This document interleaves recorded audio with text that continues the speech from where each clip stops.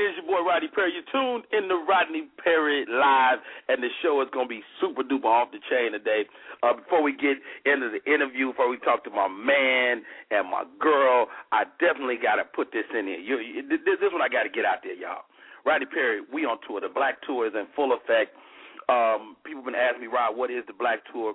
Well, of course, I'm going around the country. I'm playing comedy clubs all around the country. But beyond that, I realized that in every city, there's Black history. And, you know, we always complain, Black folks, we always complain, how come we only got the shortest month of the year? Well, it's up to you how you embrace Black history. And so what I'm doing is every city I'm going into, I'm finding those nuggets of Black history. Richmond, Virginia, I went to the Hippodrome in Kansas City. We went to the Negro League Hall of Fame. So you can go on my YouTube page and check out all that great stuff, or you can just go to the website, rodneyperry.com, and that'll bring you up to speed on all of the great videos we're doing around the country. It's the Black Tour. It's in full effect. Up next, Cleveland. The Cleveland Improv is up next. And then on April 24th, right here in Atlanta, Rock Comedy. That's my comedy show, my once a month I do right here in Atlanta. So it's going to be off the chain. Y'all stay with me, and I'm going to stay with y'all. I can't wait to bring my guests on today. I'm going to take a quick break. When I come back, we're going to be talking to my man, Mr. Freez Love. Y'all stay right there. This is Rodney Perry. You're tuned in to Rodney Perry Live. What's up, world? Thanks for tuning in to Rodney Perry Live. Don't forget to follow Rodney on Twitter @Rodney Perry. And for all your Rodney Perry updates, text Rodney Perry with no spaces to 41411. That's Rodney Perry. Mash that thing together and text it to 41411. Now, back to the show. It's Rodney Perry. If you're looking for the latest in comedy, news, and entertainment, the only place to go is the Humor Mill. Check out the website, humormillmag.com. Humor Mill, the only place for comedy, news, and entertainment. I see you, Frank. Honey, you are not going to believe this. I bought Pepsi Next. What's Pepsi Next? It's the new cola from Pepsi. It's got real cola taste, but 60% less sugar. Real cola taste. 60% less sugar? Yeah. I know. It's unbelievable. But this is the most impressive thing I've ever experienced in my entire life. Oh, definitely. Let me get a camera. I've never had anything like it. My parents are going to... Yeah, they're going to be so proud. Introducing Pepsi Next. Drink it to believe it. Are you getting this, honey? It's going viral.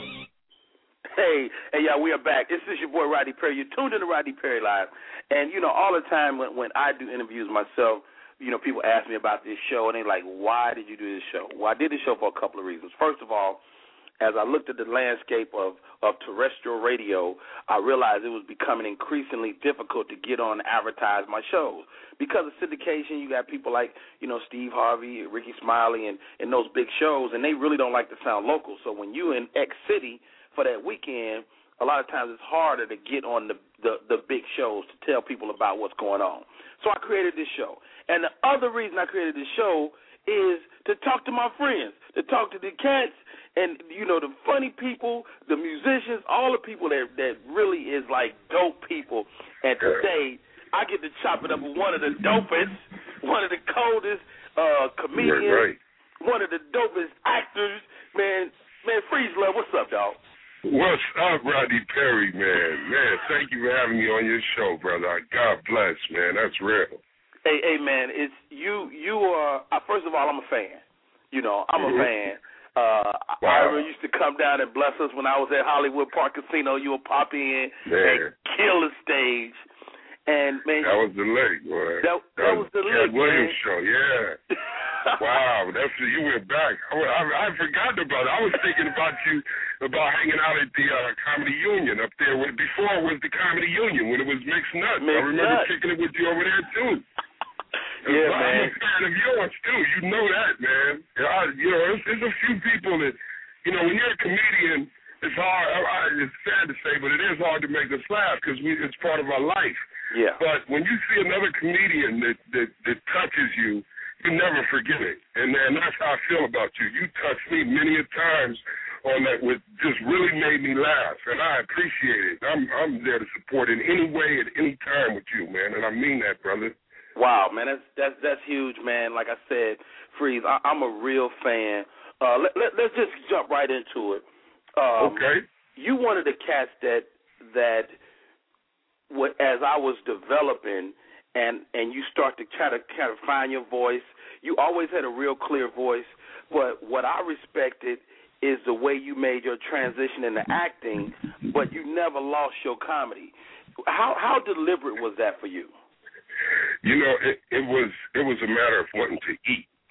I had to eat, baby. A lot of comedians, especially in L.A., it's really hard. You can't live off of stage time in Los Angeles. Yeah. It's in L.A. It's an actor's game. So you got to work. You can't work during the day because you got to be free to go on these auditions, and you don't get paid at night, but you got to go do comedy, so it's hard to have a night job. Right. So it becomes a real hustle. If you're committed to being an entertainer, especially in Los Angeles, you have to be willing to work. And I was willing to work. I didn't care if it was one line, two lines, whatever. Whatever opportunity I had, I was taking it. As long as I felt, that I could pull it off. You know what I'm saying? And I did that, and I rocked it. And then, after I did that for about 10 years, I just got to the point where I was like, I'm a comedian, man. I'm not, I am an actor. I love it. But I'm a stand-up comedian, so that's when I picked up and moved to New York, where stand-up is king. You can eat, you can make a living as a comedian in New York, and you get a diverse room at all times. They got about 40 rooms up there, and then they got about 15 to 17 mainstream clubs. Right. So you can be a comedian that works in New York, and that's what I went out there, and it just sharpened, once you're living off of comedy, the game gets serious. Yeah. And your knives and your jokes get poignant and sharp, and I wanted that. So I went out there, and that's what I, strive for. And I've been blessed, thank God. I've been on the road with Charlie Murphy for the past 6.5 years, and we have literally been to 10 countries with the tour that we're on right now, the Acid Trip tour. So right now I'm standing in the rain outside of a barbershop in Salt Lake City, the only black barbershop in Salt Lake City. I was about to say, you found a black barbershop in Salt Lake? Yeah, we found one. He said there's another one, but he didn't want to tell us the name because it's competition. Man, that's so gangster, man. I've had the opportunity to open, for some great comics, and a tour with some really good comics. Talk to me about the camaraderie of the road. Well, when you're out here on the road, man, it's a different life for comedians. When you're in the club, it's very competitive. Cats, they click up and they hate on each other, and then it's silliness. But when you're on the road, man, you're so happy to see another comedian that you kick it and you bond. And you say, oh, you've been there? Oh, well, what's happening with that? What do they do there? Oh, make sure you go to this restaurant when you go to that city and talk to this dude. And the camaraderie kicks in because you realize, you're in a home, like I'm in Salt Lake City. The only people I know right now in Salt Lake City are the comedians that are on this show. Yeah. And that's Jay Whitaker, a local dude, and Charlie Murphy. And me and Charlie, Jay is the opener, and he's a local, maybe here he may have a tough time, but right now he's our lifeline because we're all comedians, Yep, very true. Wow. Yeah. Hey, y'all, this is Rodney Perry. You're tuning in to Rodney Perry Live. We're talking to my man, Freez Love. You can check out his website. It's Freez Love Comedy. That's FreezLuv comedy.com. And, of course, he's on Twitter. He's at Freez Love Comedy. And also he's got the crazy Facebook page. I love it, man. Man, thank you. I promote my rap group, the Killer Whales. The Killer Whales. We got from the perspective of orcas. We here for Greenpeace. That's what we talk about, the Killer Whales. I love it, man. The biggest, baddest in the ocean. You understand? Hey, I know you take a real strong stance on joke thievery. What's your take on that? And well, I don't like it. And the reason I don't like it is because it really does hurt the craft, and it hurts the audience. You know what I'm saying? If you work all week, you spend your hard-earned money, and you go to a comedy show, and then you got 5 different cats saying the same thing, just slightly different, and that's the waste of your money. And guess what? You're not going to come to a comedy club again. You know, it's just you're like, oh man, I don't want to do that. They're gonna say the same thing all over and over again, and you know, it hurts the craft. It hurts the business. Number one. Number two, it hurts the comedians. I mean, if you're a comedian, man, especially if you're a young comedian, and you get on that track of biting and stealing jokes and leaning on people's premises and all of that, you're hurting your development, man. You're not getting what you can get out of it. It's so much better to create your own thing and come from the heart. It's way more rewarding, man. And I live by that, and I practice that, and that's what I preach. You know, I mean, hey, dudes do what they do, but if you want to be one of the greats, you got to be original, man. Hey, man, from Altadena, California, yes, sir. Son of Vern and Janet. What's it like for your family when you pop on Malcolm and Eddie, and you're not playing a black dude? Well, I tell you, man, it's funny because both my parents, you know, they passed away, God rest them, and they did their job. I love them, and if I need to talk to them, believe me, I do. Yeah. But you know, when it was funny because the first thing they saw me on was House Party 3. Okay. And, you know, I told them, I said, you know, I'm going to be in this movie.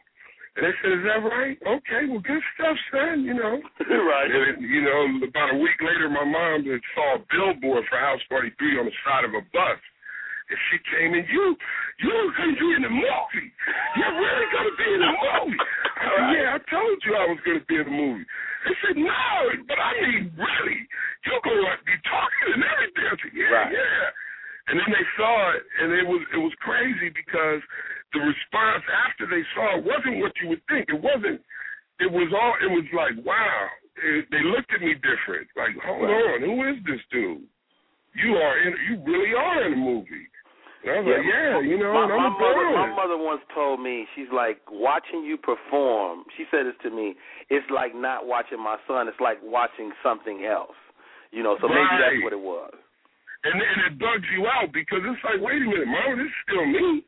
You know, it's like, no, you in a movie now, you know. And then, you know, but they always knew. I mean, my whole life as a kid, all my friends, everybody knew I would play. My thing was always people's voices and accents. So it wasn't nothing new to them. When they saw me playing Hector or Malcolm and Eddie, they was like, man, you done pulled it off. I knew you would, brother. Have you done the Arab form yet? I'm like, no, they ain't seen the Arab yet. Well, give them time. They will see the Arab. They will be patient. They will see. Don't you worry. Alhamdulillah. You know, so, and I've done that as a kid. I was always doing it. I always, you know, thank God I grew up in a very diverse, you know, atmosphere. Altadena, California is diverse, and not just racially, but economically diverse, religiously diverse. So I was able to grow up with some of everybody, you know, and I would make friends with them, and I would go home with them, and I would see how they would talk at home would be different than how they would talk at schools. I would always try to bust them out at school with talking how they talk at home, you know. I love it. So how did Freez Love come about? How did you choose that name? Well, you know, I started I started as a rapper. I was my first professional deal went down in 1987 with Profile Records. Wow. And I was in a group called AWP 360 Productions. And from 87 to 92, I had been on about 5 different labels with my crew. And then I started comedy in 92. And it was crazy because I was in the studio and I was making fun of the engineer. He wore a toupee. I was calling him Harry Wigman. And the dude was getting all upset, and he turned all the equipment off. He said, listen, I didn't come to work today to be chastised by a professional comedian. And all my friends were there. They said, see, we told you could be a professional. We told you. And then my friend who was paying for the studio said, yo, let me holler at you. And he pulled me out the booth, and he said, listen, Freez, you are a good MC. You are a good rapper, man. But right now, the game calls for an extraordinary MC. And that's not you. So, listen, man, we working with this kid. We brought him out here from New Mexico.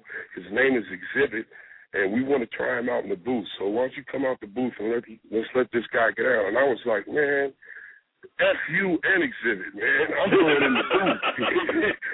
And my my friends was like, no, man, he's serious. He said, listen, man, you're a good rapper, but to be honest, you are the funniest person I've ever met in my life. You really need to be doing comedy. And one of my friends stood up and he said, yo, he ain't lying. And my cousin, his name is Danny. He runs the comedy store. We can go right now. So I was on the spot. I was like, yeah, you ain't said nothing. Let's go. And we all mobbed down to the comedy store on Sunset. It wasn't far from where we were. Right. And it was like everyone that was with me, they knew me as Freez Love. You know, they knew me as Freez. That was my MC name. And so the dude was like, okay, we're going to put you up. And I said, all right, cool, when? He said, about 5 more people. So I was sitting there, I was waiting. I was like, 5 more people. And everybody was going in line. It was going up, and there was a group in the audience that was really talking yes to everybody. They was heckling every comedian, and I was worried. I was like, all right, if these dudes come to me, man, there's too many people that I know in here from the rap community. I can't write that down. What am I going to do? Right. You know, because I was worried. I didn't want to sacrifice the little underground name that I had built up in hip-hop. Like, yeah, he was a rapper, then they clowned him. You know, I didn't want that. Right. I was building up the courage. And then the guy, he said, all right, you're next. I said, great. So the guy who was on stage, they heckled him to the point. He said, well, if you think you could do better, I'd like to see you come up here and try. And the dude came out the audience and went up on stage and just started doing comedy. And I was like, hey, man, you know, now I was so eager. You know, I was nervous the first time. I couldn't believe it. And now this other guy is there, and I'm supposed to be there. I said, hey, I'm supposed to be next, right? He said, yeah, you are, but hey, man, you're more than welcome to go take the mic from him. I said, really? Cool, no problem. So I walked right up on stage. I said, yo, man, give me the mic. And the dude looked, he said, what? I said, yo, man, you not next. Give me the microphone. He said, hey, man. I said, man, give me the goddamn mic, fool. And he shoved the mic to me. I was just, I'm seeing it now. I'm like ready to, I'm ready to battle, whatever. Right. And he gave me the mic, and I said, now sit your fat shopper ranks looking self down. What's your name? He said, my name is Faison. I said, Faison? What kind of Star Trek shit is that? Phase on, phase off. I said, man, this dude looked like the shiny black circle on a gorilla's stomach. And, and that was it. He didn't know who I was, and that was Faison Love. And he was a real comedian. I didn't know that. I thought he was just a dude in the audience that disrupted the show. And I was on the show, so I had the right to do that, I felt. But I gotta stop you. That is the best story in the world, nigga. Man. Hey, and the thing is that there were so many people in the room who were happy because I'm telling you, Faison and the rest of the dudes with him were heckling everybody. Right. So it was like, here's somebody standing up to these guys. And the next dude said something. I said, man, whatever, man. What's your name? He said, don't worry about my name. I said, all right, if you don't want to tell me your name, what's that little girl's name? Because every time you open your mouth, we hear her voice. What's her name? And that was Chris Tucker. And I had never seen Chris Tucker. I didn't, and the next dude was A.J. Johnson. Ezel from Freez. I had never seen him, and I saw him. I said, and I know you're about to start talking mess too, but before you do, take off your hat and show everybody the circle. And he took his hat off. He said, I got on my hair. What you talking about? I said, no, not the ball spot, the circle. What'd you do with the circle? He said, what circle? I said, that circle that had your little ass attached to the keychain you fell off of. What did you do to the circle? Everybody went nuts, man. And it so happened, Eddie Griffin was in the room. I got off. I said, yo, man, my name is Freez Love, and now I do this, okay? Got on stage. Eddie Griffin said, man, your name is Freez Love? I said, yeah. He said, wow, how long you been doing this? I said, this is my first time. He said, no, I don't mean the room. I mean comedy. I said, this was my first time ever. He said, what? He said, man, I want you to be my opening act. I want to show you this business. He said, because you got it. You just need to learn it. But I want you to come on the road with me. And I did. For the next 7 years, I was his opening act, and I learned this business, for the first 7 years of it anyway. So I'm forever grateful to everybody in that room because even though we started like that, those are some of my best friends in this business now, you know. Man, I got to tell you, dude, that is by far the best story of a first time on stage that I've ever heard. Y'all, man, you listen to my man Freez Love. This is Rodney Perry. You tune in to Rodney Perry Live. Dude. Yo, that is real. The thickest story on the planet, dog. Yeah, and it was it, crazy because my life changed. You know, 7 months after doing that, boom, I was in House Party 3. I was supposed to have one line in the movie and ended up with 5 scenes and on the poster. From that, it was Dangerous Minds and it just movies. I was hot, but you know, you don't really understand when it comes that quick. You don't even understand. You just think this is how it is. Yeah. You know, you haven't really gone through the hardships of the business. At that point, I hadn't yet, you know. And did you respect it? Do you think you respected it at that point, or no? I didn't respect it. I could tell you now, I didn't respect it because I didn't have the quest. I didn't go on any real journey. I mean, I went on a little journey with the music business, and then now here comedy, but it wasn't the journey. Now after 20 years in the game, I look back and it's like, wow, man, I was really green. You know, when I did Def Jam in '95, and you can see it on YouTube with the Def Jam All-Stars, you have to understand I had only been doing comedy at that point literally for about a year and a half. Wow. So I didn't, you know, you this is a craft. You got to learn this, you know. And even though you may be good at it out the box, you have to learn the craft to stand up. Yeah, you know, and so I can honestly say I did not respect it, but I respect it now.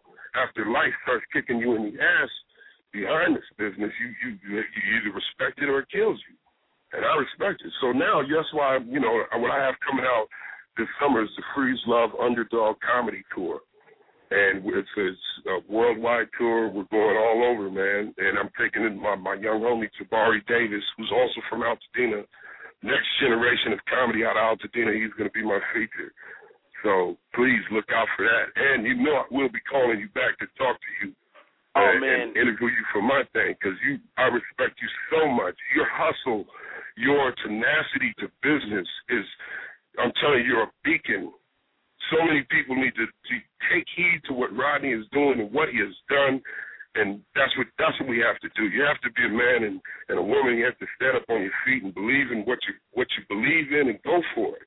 And that's what you do, and I thank you for that because you truly, truly inspire me. Every time I see your tweets, every time I see your postings, every time I get an email, I'm like, man, that's my dude. I want to be like Rodney, man. That's my dude, man. And I mean that, man. And, you know, the Monique show, you took that and you just kept going, baby. So keep going. I got to get back, my dude. Hey, man, much respect. It's called the Freez Love Underground Comedy Tour. Now, you know what? Underdog. Underdog. Yeah, Underdog. Freez Love Underdog Comedy Tour. I love it. And you will you'll be blasting out within the next few weeks. What's the young man you got on there with you? What's his name? His name is Jabari Davis. And you can check him out at JabariDavis.com or on Twitter at Jabari Davis. Tight young comedian.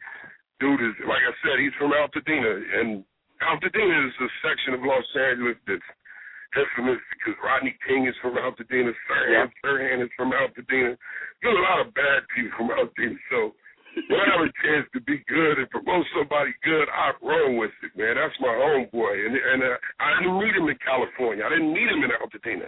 I met him in Brooklyn at a comedy club called Squads in Canarsie. It's a hard-body club. You got to be on your P's and Q's. And I was in the audience, and they said, the next guy coming to the stage, he's from Los Angeles. I was like, King, he going to put me up already? I just got here. And he said, give it up for Jabari Davis. And I was like, oh, who is this? I thought he was going to bring me up. Who is this kid? Jabari Davis? I don't know this dude. And he got up there, and he said, yes, I'm from Los Angeles, California, but even more importantly, I'm from a little town in Los Angeles called Altadena, California. And when he said that, right then I'm like, this is what I'm talking about. Yeah, this dude is way 3,000 miles away. There's nobody else from Altadena in here as far as he knows. But little does he know, his big homie is right here. And I met him, and we chopped it up, and I was like, yo, you hustled, man. I feel you. My dude was out there. He was traveling around, going to this room, going to that room, living in Motel 6s, eating a free breakfast in the morning and driving to the next spot where he could get some time. And I respect that. I'm like, yo, that's what I do. So let's go. Let's team up and let's go out here and let's let these cats know. It's all about laughing, man. Laugh hard. Laugh hard. I love it. Hey, y'all, this is Rodney Perry. We're listening to my man Freez Love, man. This has been one of my favorite interviews, man. You dropped so many jewels. For any comic that's going to listen to this, please really listen. Freez Love gave us some great jewels of wisdom. I gotta play some Killer Whales, though. Yo, man, you do. If you go to YouTube, you could play a hot single, Slap That Seal, Let Your Blowhole Blow. Hey, you know what? I'm about to drop that right now. Hey, y'all, you listen to my man Freez Love. The name of the song is Slap That Seal from Killer Whales. All right. Yo, thank you, homie. Hey, much love, baby boy. Much love, Rodney. I'm Gray White, and I'm about to school y'all fish. Muscle you strips, curling and tied, swallow your pride and eat you alive. Classic girls on a cold platter. A few more oysters and my stomach getting fatter. Wash you lobsters with this monkey revolution. I came up with the solution that humans are the cause of all the pollution. Swim more 7 seas back to back. Killer whale, fool, underwater wolf pack. Bust about the ocean, flip in the air. Splashing fast, fish, we don't care. Now I got a hold on you and I ain't letting go. Slap a seal through the air, let your blowhole blow. Slap that seal, let your blowhole blow. Slap that seal, let your blowhole blow. Slap that seal, let your blowhole blow. Slap that seal, let your blowhole blow. Flip a great white like a Bergen 86. Eat a whole school of tuna, bet I don't get sick. Swim real deep round the coral reef. Grab a hold of a seal and beat it up like a thief. Thrash it around until it drowns. Tell the bubbles is gone. That's how I get down. Killer whale, apex predator, yo. Slap a seal through the sky and let your blowhole blow. Slap that seal, let your blowhole blow. Slap that seal, let your blowhole blow. Slap that seal, let your blowhole blow. Slap that seal, let your blowhole blow. Slap that seal, let your blowhole blow. Slap that seal, let your blowhole blow. Slap that seal, slap that seal, slap that seal, let your blowhole blow. My dorsal fin stand tall like a tower. Guts through the water and I'm here to devour. Crack a sea turtle's back like a nut of pistachio. And I don't need no humans cause them things is nasty, yo. But any other pretty fishes swimming in the ocean can catch these teeth and thrust in motion. Down and up and round and back and forth and up and down and side to side. Diagonal angle. Octopus tentacles can't even strangle. Killer whale, mighty orca came to eat. So slap that seal, let your blowhole blow.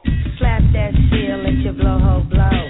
Slap that seal, let your blowhole blow. Slap that seal, let your blowhole blow.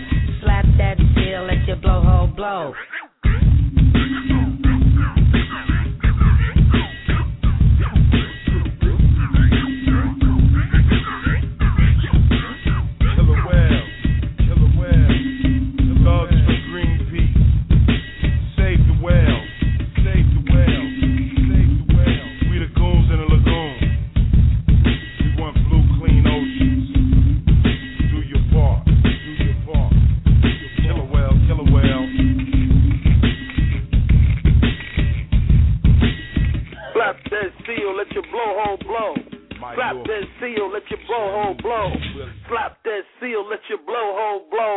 Hey, y'all, this your boy Rodney Perry. You tuned in to Rodney Perry Live. Y'all stay right there. We'll be right back. Yeah.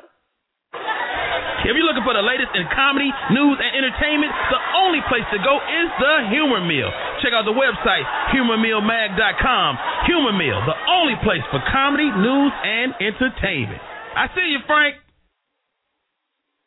Want to know why I didn't last 5 hours? I disproved the theory of relativity. I mastered origami while beating the record for hacky sacking. Found Bigfoot. Swam the English Channel. And then I swam back. And then I took the dogs for a walk. How do I do all this? 5-hour energy. Hours of energy now with no crash later. Underline!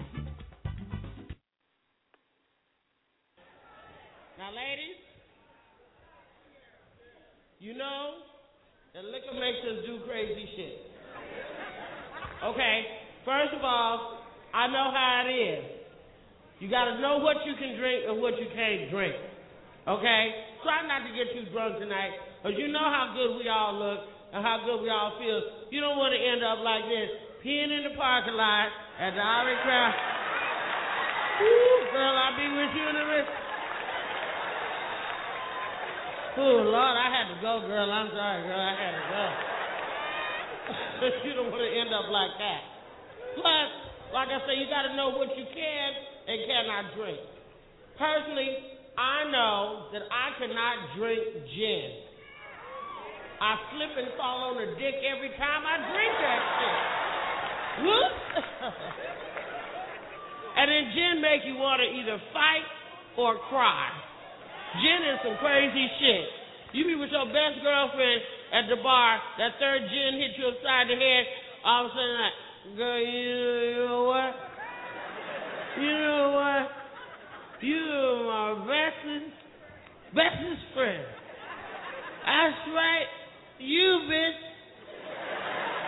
Because you remember that time when Tyrone came over and he was fucking with me and he killed that motherfucker.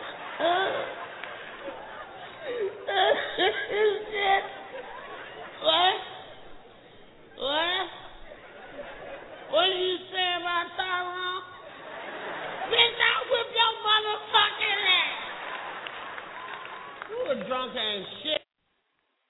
Hey, y'all, this your boy Rodney Perry, tuned in to Rodney Perry Live. That's my girl, Luenell. My next guest, stay right there. When I come back, she'll be on the line. It's Rodney Perry. You tuned in to Rodney Perry Live. Boy, I might play that slap that seal again. Y'all never know how I get out. Y'all stay right there. We'll be right back.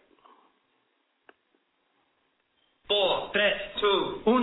What up, y'all? It is time for Off the Chain with me, Rodney Perry. I'm your host. My girl, DJ Tracy Steele, is on the ones and twos, and we premiere October 22nd, 9 p.m. on Bounce TV. You don't want to miss it. The best in stand-up comedy. Let me tell y'all something. It's going to be so off the chain. Did I say that? Off the chain. I'm crazy. Bounce TV. That's www.bouncetv.com. Hit them up on Twitter. Bounce_TV. They're at Bounce_TV. This is Rodney Perry, and I'm the host, bitch. What's up, everybody around the world? Thanks for tuning in to Rodney Perry Live. Remember to follow Rodney on Twitter at Rodney Perry. And for all of your Rodney Perry updates, text Rodney Perry with no spaces to 41411. Again, to stay up to date, text Rodney Perry with no spaces to 41411. The party ain't over, baby. More Rodney Perry Live. We come back. You don't want to miss it.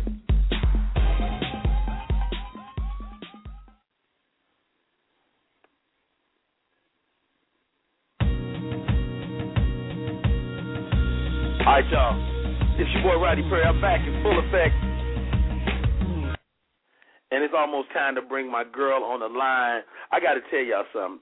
Before I even bring her on, let me just be clear, okay? This is my friend, and I told y'all at the beginning of the show, I got this show so I can talk to my friends. You know, and once you know, as a comedian, you start headlining, moving around the country, it's really difficult for us to kind of connect. You know, your friend is headlining this city, you headlining this city, so it's very difficult for you just to get the chance to chop it up. And when I tell you me and this lady go back, we go back like old-ass rocking chairs. Ladies and gentlemen, without any further ado, movie star, you understand, movie star, you know, I'm talking about real live action and animated, and one of the best comedians you ever going to see step on the stage, male or female. Put your hands together, show some love for Luenell, the bad girl of comedy. That's me. What's up, Luenell? Good morning, good day, everybody. Hello, Rodney, darling. Man, first of all, thank you for coming on. I got really blessed not 2 or 3 days ago. Got a chance to catch you here in Atlanta. You was completely engaging. You have a way about you on stage that's so honest. Have you always been that? I like to think that I have, because I really it's not even an effort for me. It's just what I am. I don't like a lot of BS in my personal life with my personal friends or anything. Honesty is just it's my mantra. And I do try. I really love the word that you used, engaging, because when you're not engaged in what's going on the stage, then you're talking to your friends, or you're talking to the bartender, or you're texting on the phone, or you're looking around, or going to the bathroom. And I can honestly say that at points in my act over the last 3 shows that I did there, there was there was talk and chatter when people were getting settled and getting their drinks and stuff. But at points during the show, it was complete and utter silence, like you could hear a pin drop. That's when you have an audience engaged. And that's what I really love that you said that. And I'm glad that you felt that way, and that's really great. Thank you. Well, it's not hard when you watch somebody, one, that people. I'm not just watching you. I'm watching how people are receiving you, and it was like you really had that audience captivated. And then you've always been one that wasn't afraid to take chances. I remember when the OJ thing happened. You went down Lord. To the scene. I went directly to the crime scene. Me and my crime partner, Paula Bell, by the way. We went to Rockingham, and I took a picture climbing OJ's gate, and we went to Bundy, and I literally laid out on the sidewalk in front of Nicole Brown Simpson's house and took some pictures. It may sound morbid, but in the comedic vein of it was. Yeah, it was still morbid, but I did. Yeah, but it was, I remember watching you on stage going, how brave was that? And I guess my next question, just connected to that, what's your thoughts after being there? Because that's a slice of history. So after being there, do you walk away going, he's guilty, or do you go, man, this guy couldn't have done this? Well, I feel a lot of ways. First of all, the only way I was able to do it is because we did it so soon after the murder.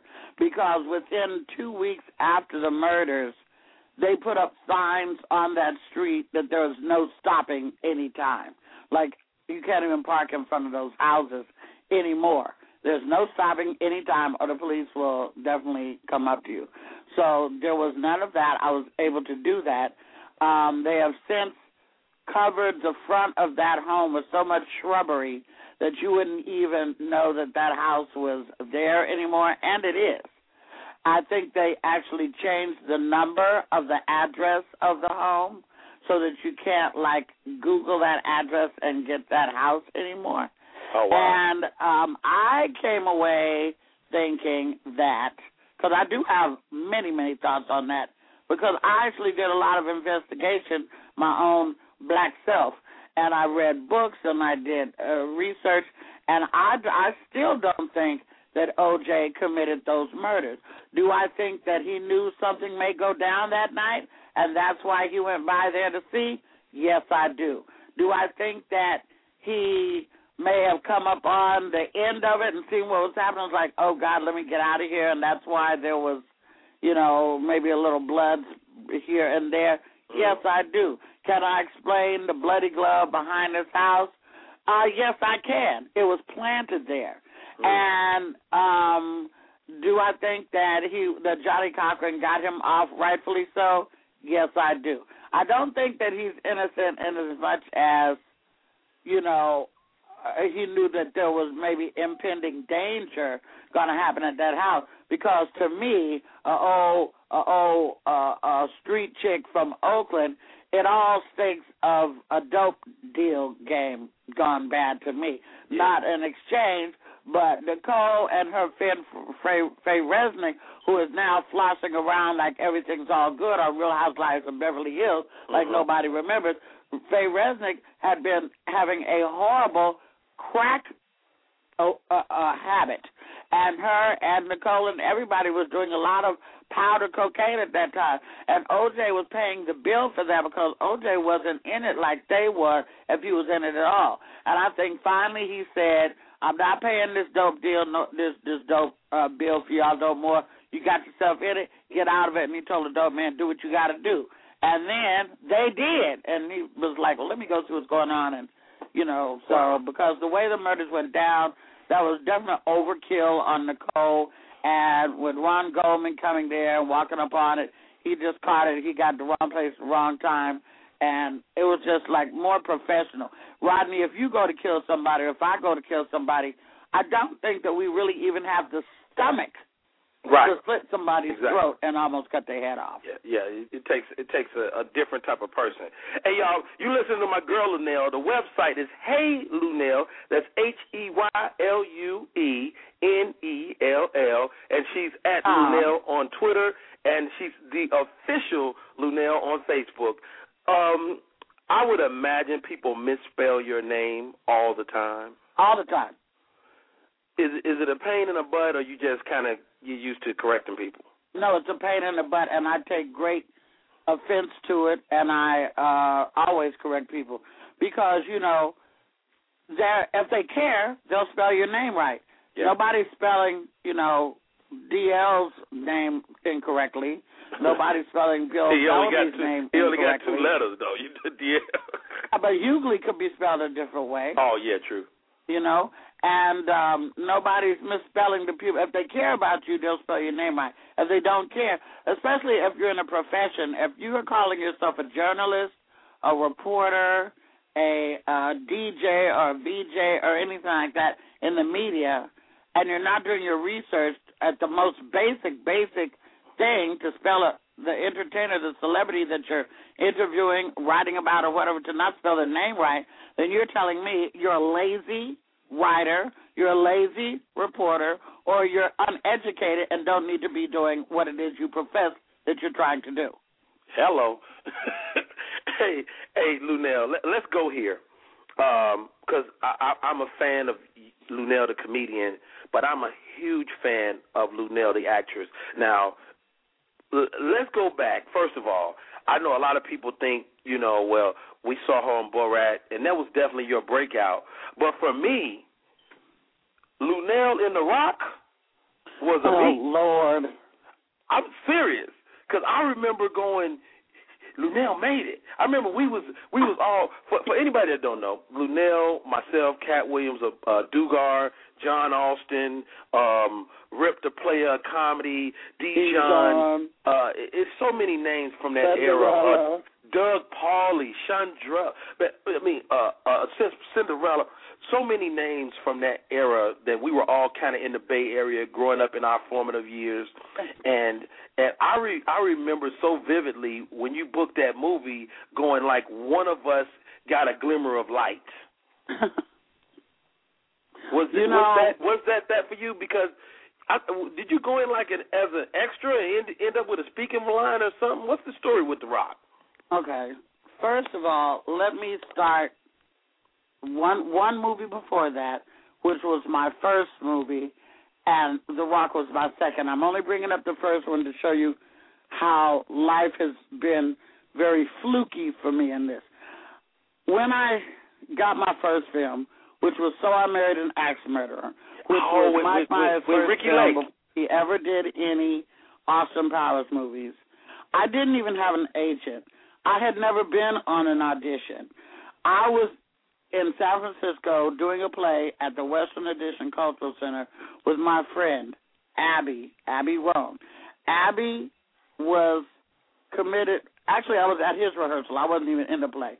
I was at his rehearsal watching, and his agent said, I got an audition for you. It's today at 1 o'clock. Can you go on the audition? And Abby was like, man, I'm in rehearsal right now. I can't go. And the agent was like, well, I got to send, I set this up. It's a Mike Myers film, and I need you to go. He said, I can't go. I said, I'll go. I'm just saying this. And he said, hey, listen, my friend is here, and she's an actress. So can I send her? And the agent had never seen me before, didn't know who I was, didn't represent me or anything. He said, yeah, I just got to send somebody over there. Yeah, send her. She can go to the audition.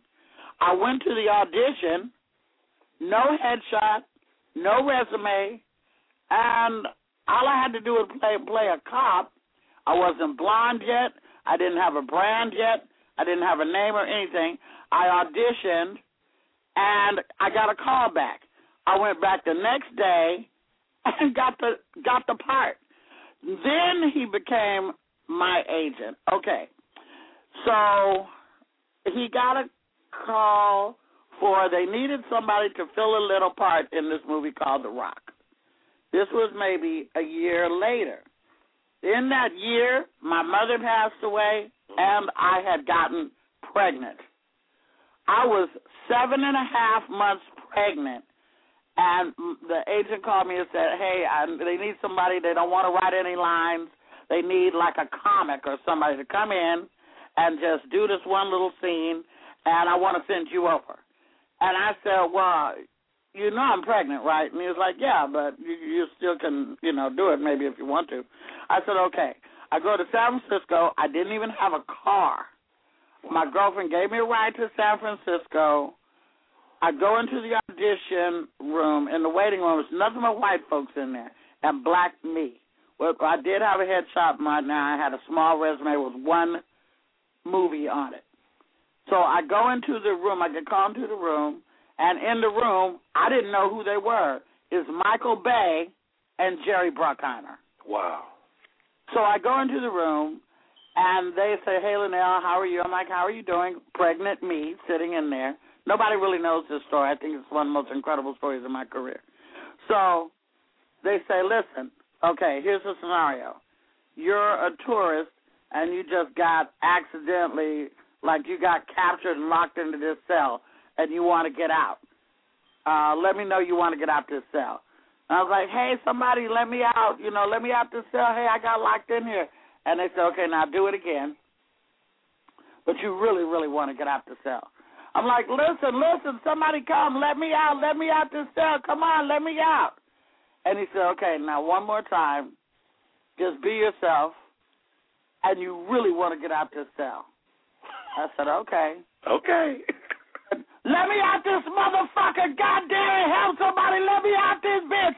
Let me out. And they said, they laughed and they said, okay, go see wardrobe. Wow. Boom. They don't send you to see wardrobe unless you're going to get fitted for a fit. Yes. Now, when I walked out the door of the office, all the white folks in the waiting room, all they heard was me screaming, let me out this bitch. Let me out this motherfucker. Somebody help. So they didn't know what was going on in there. They thought maybe somebody was attacking me in there. And I walked out and I looked at them and laughed. I went in the other room and gave my measurements. And lo and behold, I got booked for one of the biggest movies that year, and I was pregnant. Who gets hired big and pregnant? They put a sweatsuit on me. I had to meet at San Francisco at the waterfront, take a boat over to, Alcatraz. There's no electricity. There's no heat. Everything's on generator. And we did it, and it remains one of the things that the 5 seconds I had in that movie, people still stop me on the street about that movie. Wow. I think that speaks to the type of actor you are because you always stand out. Ladies and gentlemen, speaking of standing out, so you just told a story about The Rock. You were pregnant. So maybe it had to be only a few weeks, maybe a month or so later, maybe 2 months later, right?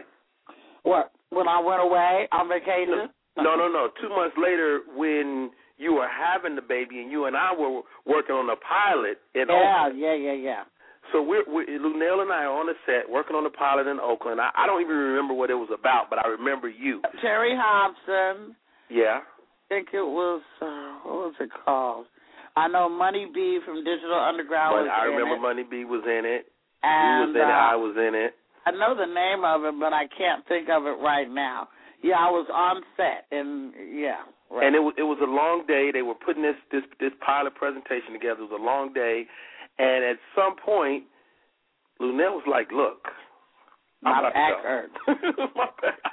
My back hurt. I don't feel good. And they had a set. It was sort of like a set like the Cosby's. Like over here was the kitchen, over here was a bedroom, and over here was a... I went and laid down on the bed in the bedroom portion of the set. There was some little boy to do with the presentation as well. He came and laid in the bed with me and was rubbing my back. I said, that feels so good. Keep rubbing my back, and I was feeling these pains. I couldn't understand what it was. Terry came. He was like, well, what? Because I guess my scene was ready to shoot. And Terry Hobson came, and he was like, so what's the matter? I'm like, my stomach is killing me. I don't know what's wrong.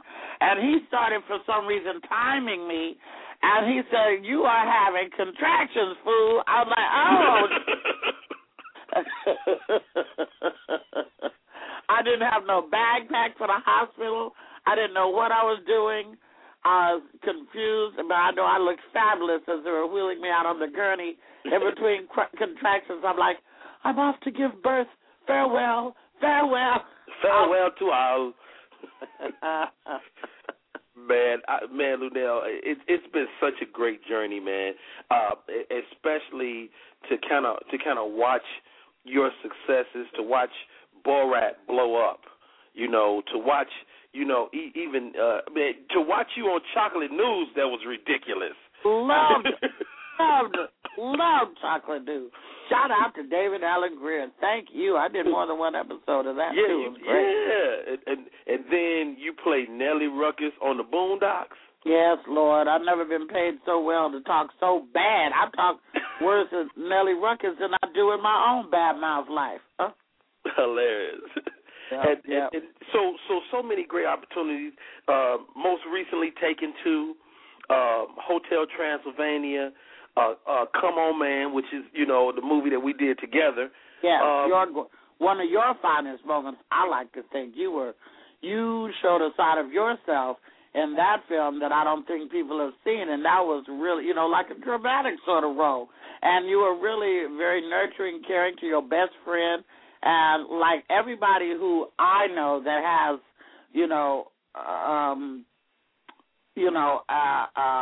an eye for talent and growth and diversity, we all agree that we think that's one of your finest moments on film is doing that movie. For real, Rodney. Oh, wow. Thank you so much. Mm-hmm. And so what's your approach? Because some comedians, I think you can see that they can act. Like, it was not a stretch to me when I saw you acting, but there are some of our peers that I just don't see it. What is it about Luenell, the comic, that makes you Luenell, the actress? I am a normal, insecure actor just like everybody else, and I don't really think that I am a fabulous actress. What I think that I am is able to take direction. Everybody can't be directed. I can name you 3 people right now that we know that are friends, and they're impossible to direct. They think they know everything. They always have a better suggestion. And when you were trying to just get a movie done, the best thing you can do is do your director's vision and the writer's vision. So since I'm the baby of 8 kids and everybody's always told me what to do anyway, I'm easily directed. Just tell me what you want me to do, and I will execute that as best as I can. And that's all that I do. It's not that I think that I'm Meryl Streep or anything like that. I don't memorize well. I got wild hours when I should be home studying lives. I'm probably in the club or something like that. And I just don't really, really have long-term memory like that. But once you get in the trailer that day and you can reread over your sides and stuff, I can commit it to my mind really quickly and fresh that way and go from the trailer, bam, to the set and do it. And all they have to do is tell me how they want me to do it. I think that's the only thing that I can say. Now, you take somebody like Kim Whitley, so-so comedian, great actress to me. Yeah. Kim is a wonderful actress. I've seen her in movies that most black people probably haven't even seen her in. I've seen her work opposite people like Jennifer Aniston. And Kim can really, really act, okay? And I don't think what she's got, unless the director is a great director and can tell me what he wants me to do. I'll do what you tell me. Well, I'm going to disagree with you on that because I know that you got all these different levels because I think, it comes through in your comedy. Like, to me, when you're on stage and you get into them little soft spaces and you're not afraid to be vulnerable as a comic, I think that fuels, you have those gears to get into, like, as an actor. So it's like you say, it's probably a matter of getting the right person that can bring that out of you. Like say, for instance, people, of course, Monique, had a great performance in Precious. Right. But what made that performance stand out was the fact that we were fueled by who we thought she was. Right. So if you think somebody is this and then they give you something way over here, that if Lynn Whitfield had played Precious's mama, then it would have been Lynn Whitfield doing the crazy bitch again. Right.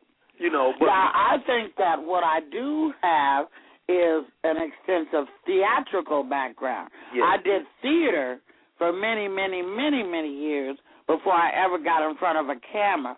And I pull from that theatrical experience on stage when I'm doing comedy because, you have the same audience feedback.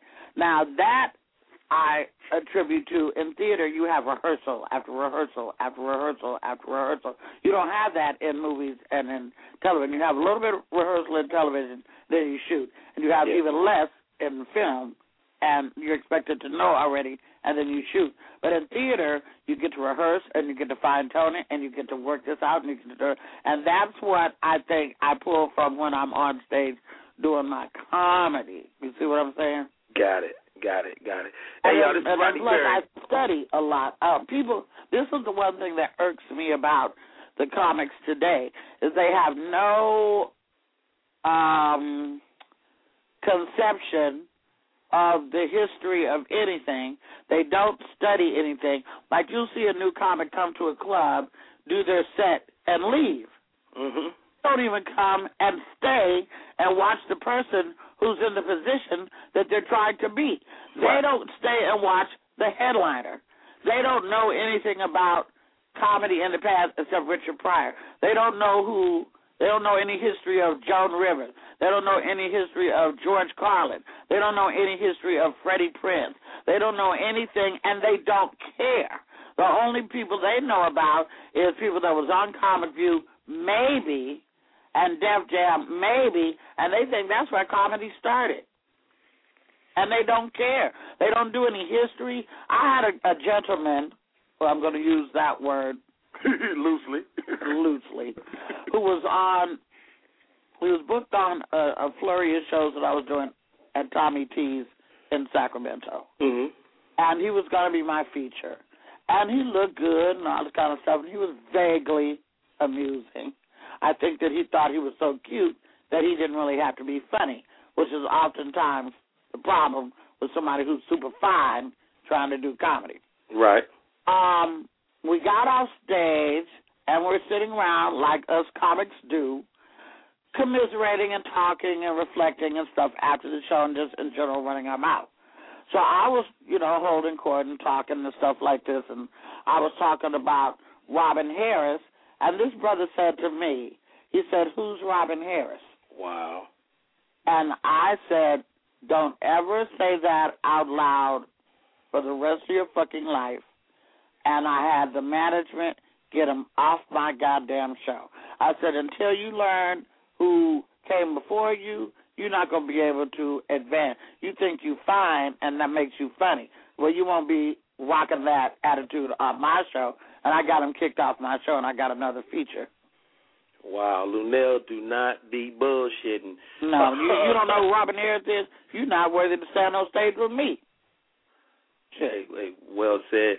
Hey, how do you not know who Robin Harris? Like that's not that long ago to me. That's not. Well, or do that make us old? It makes us old, Rodney. God dang it! I thought you was gonna say no. No, it makes us old. No, they don't know because they don't care. They don't care about, It's the same. I want to say it's the same with rappers, but it's not the same with rappers. Rappers tend to know who the Africa Barbadas and who's the ex-clans and who's old, the Melly Bells and stuff like that. The larger rap culture kind of gives you that information. I don't think the larger comedy culture gives you all that information. Comedy is such a self-centered, me business that all they really care about is themselves. They don't care about what came before them. They don't care about what's ahead for them. They just care about me and the moment and me. This is why I got in I've never had a Twitter beef or a Facebook beef until one time, and that was with this guy in Oakland. I went back to Oakland to the old Dorsey's Locker that I used to host, God, how long I did that. And I was coming back as an alumni to do the Blue Candle, poetry comedy night. Right. So there was a comedian who was going to come to the stage that I was going to introduce, and his name was Black Ass. That was his. That's his stage name? Yeah. Wow. And so I, found out to be greatly not only stupid handle and name, but limiting and embarrassing and just dumb. Yeah. And so I said, well, ladies and gentlemen, coming to the stage, I don't know how far he gonna go in the business with a name like this, but put your hands together for Black Ass. And he came up on stage and cussed me out, called me all kind of bitches, told me he was from Acorn, and he shut this motherfucker down, and I thought that the place was going to get shot up that night. And so then he went ham on me on Facebook, and a whole bunch of people jumped on his bandwagon. Oh, she fat, and fuck her, and she ain't funny, and all this kind of stuff. All this shit that, obviously is not true. And I went on there and talked back and forth to him for a minute, and then I said, you know what, I'm grown. We don't have to go through this on Facebook. I'm not into this childish bullshit. You want to talk to me about this further? Here's my phone number. Call me, player, and we can go. He did call me, and when I talked to him, I mentioned to him, how many comics do you know that are working and are going by a nickname? That's only going to go so far, as in Jamario, Shucky Ducky, and all this kind of stuff. They're gone. And then also, what are you going to do when a white comic introduces you as Black Ass? Are you going to be pissed off because he said it in not the vernacular you wanted to hear it in? Or how many white rooms or other than black rooms or even upper class comedy black rooms are going to want to introduce Black Ass? You're limiting yourself. If you just want to do comedy for the homies on the block, you got the right name. If you're serious about this business, you're going to have to change that name. What's the resolve? What did he say? The resolve is he understood where I was coming from. I made a lot of sense, and he was listening. I said, now, if you were a man, you would go back on your Facebook, tell all your peeps that we had a conversation, that I made a lot of sense, and you get it. I said, but you're not a man, you little bitch, and that's why I know you're not going to go back on your Facebook and tell them that we fixed everything because it'll make you look soft. So that's cool. You know, and I know you're not going to bow down in front of your boys, but you got to live in that Acorn project where you stay at right now. And he did not go back on Facebook and said we had a conversation, but he left it alone, and I made my point, so I'm fine. I read a quote from you, and it said simply this: I am a nice person. How nice are you? I'm actually sickeningly nice. Like, I'll rescue a puppy, I'll buy kids. I was just at Universal Circus, and there was a cute little girl behind me, and there was a not-so-nice little girl sitting next to her who was kind of obnoxious, and that girl had 4 sparkly canes and strings and necklaces and all the bells and whistles that go with being at the Universal Circus. And the cute little nice girl who was so excited to be in circus, she didn't have anything. Well, I bought her every toy they had at the circus. She couldn't even carry out the shit that I bought her. I do stuff like that. Or if I see somebody bullying somebody, I have to jump in on it. or, you know, little old ladies. If I see a little old black woman walking down the street with groceries on a hot day, I'll pull over and ask her, would she like a ride home? I do stuff like that.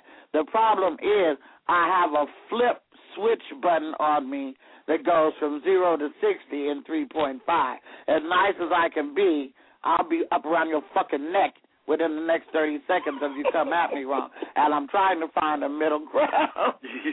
The happy medium. Yeah, so that I don't just flip the fuck out. I've been working on it, and it's working well for me because, you know, I used to cuss out executives, you know, grown people in the business and all that stuff when I first came from Oakland. I was raw dog, you know, but I've learned how to taper that, and now I can even say, you know, go fuck yourself, I don't believe a word you're saying, in a really nice way to where they won't really realize I've told them to kiss my ass until 10 minutes after I've left the room. So, you know, so I have that ability to speak like that. I do have a degree in English from Cal State Hayward. So, you know, I can flip it, and I have learned to do so, and I'm working on that actually every day. So was that adjustment what you think that helped you to kind of really, because it seems like it was a point where your star really began to rise. Was that absolutely the adjustment? Laura Hayes, also Oakland alumni. Laura Hayes told me a long time ago. She said, "Well, they have to like you, Luenell. People have to like you. You can be the baddest bitch in the game, and if they don't like you, you're not going to work." I was like, I don't give a fuck if nobody like me or not. I know how funny I am. Everybody knows. So I don't give a they got to like me. Yes, they do. Yes, they have to like you, and they have to know that you're pleasant to work with and that you're not going to, you know, come in and try to take shit over. And even if you have great ideas and suggestions, you know how to present them to the right person in the right way at the right time, you know, and how to be, you know, discreet and this and that and the other thing. And so I tell everybody that I've been in the game for 23 years, but I really only learned how to play it well about 6 years ago. Wow. What a difference 6 years make. Since those 6 years, tremendous film success, and I know we can only look for more and more. What's coming down the pipe for you, Luenell?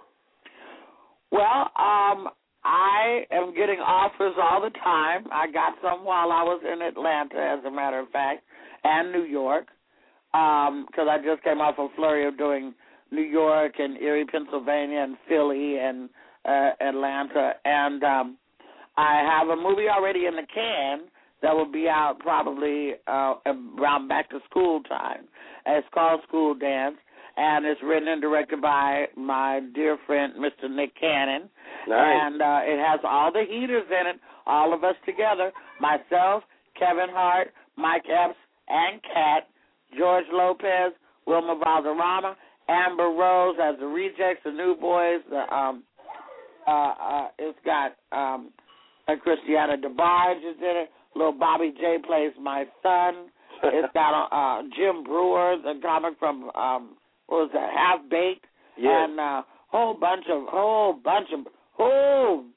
people is in this movie. And it's going to be a back-to-school like smash, I'm sure, because it's really, really crazy and ratchet. There's a new show called Who Gets the Last Laugh that premieres on the 11th of this month on TBS. And that pairs entertainers together with the pranks that they have conducted on other people, and the audience picks whose prank was the funniest, and then that celebrity wins $10,000 for his or her charity. Oh, nice. It's produced by the same people who did Punk'd for Ashton Kutcher. I have Michael Williams from the Comedy Act Theater, believe it or not, has a horror movie that he's getting ready to shoot that I'll be going to, I think maybe New Orleans, North Carolina, somewhere to shoot next month. That'd be my first horror film. And then I have, my various comedy dates around the country and some other, radio things coming up and little TV, this and that here and there. So, God is good. I'm the impatient one. I, do think that It will be a beautiful day in America when I can make the money of. I tend to think that everybody around me is making more money than me. Everybody around me is making more money than I am. And I really hope that I can live to see my attitude change, and my attitude will change when my bank account changes. But I just got to keep on putting in the work and stay prayed up, and, hopefully that day will come. I got a kid. I got to get out of high school next year. I know I don't have to talk to you about kids and those. Not at all.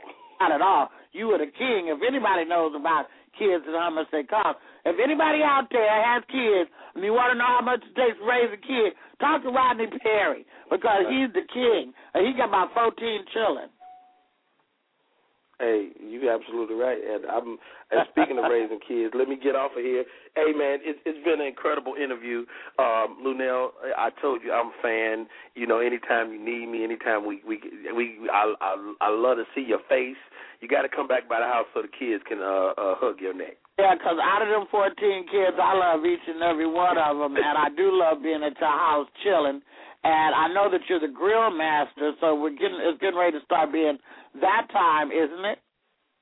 It's almost that time. We probably gonna do some, a big barbecue, probably July this year, in July. So maybe I'll catch you in town. You know what? Maybe I'll just come for it anyway. You know what? You're welcome. We got a guest room waiting on you. I'll be there. Oh, yay. That sounds great. And everybody, thanks for supporting Rodney's show. Rodney, thank you for, allowing me to run off at the mouth. That's what I do on your show. And much success to you. I hope that, I hope you get everything that God's got out there for you, baby. Hey, I love you, Luenell. Have a great rest of the day, sweetie. Thank you, honey. Bye. Bye-bye. Hey, y'all. It's Rodney Perry. You've been tuning in to Rodney Perry Live. Thank you to my man, Freez Love. Thank you also to Luenell, the bad girl of comedy. Let me quickly give you their stuff again. Freez Love, that's FreezeLuv, FreezeLoveComedy.com, and he's at Freez Love Comedy on Twitter. And Luenell, she is at HeyLuenell.com, and her Twitter is at Luenell. That's Luenell. Spell it right or get swung on. Hey, this is Rodney Perry. Y'all keep following me, and I'll keep giving y'all something to follow. Be good. That's our show. We are out.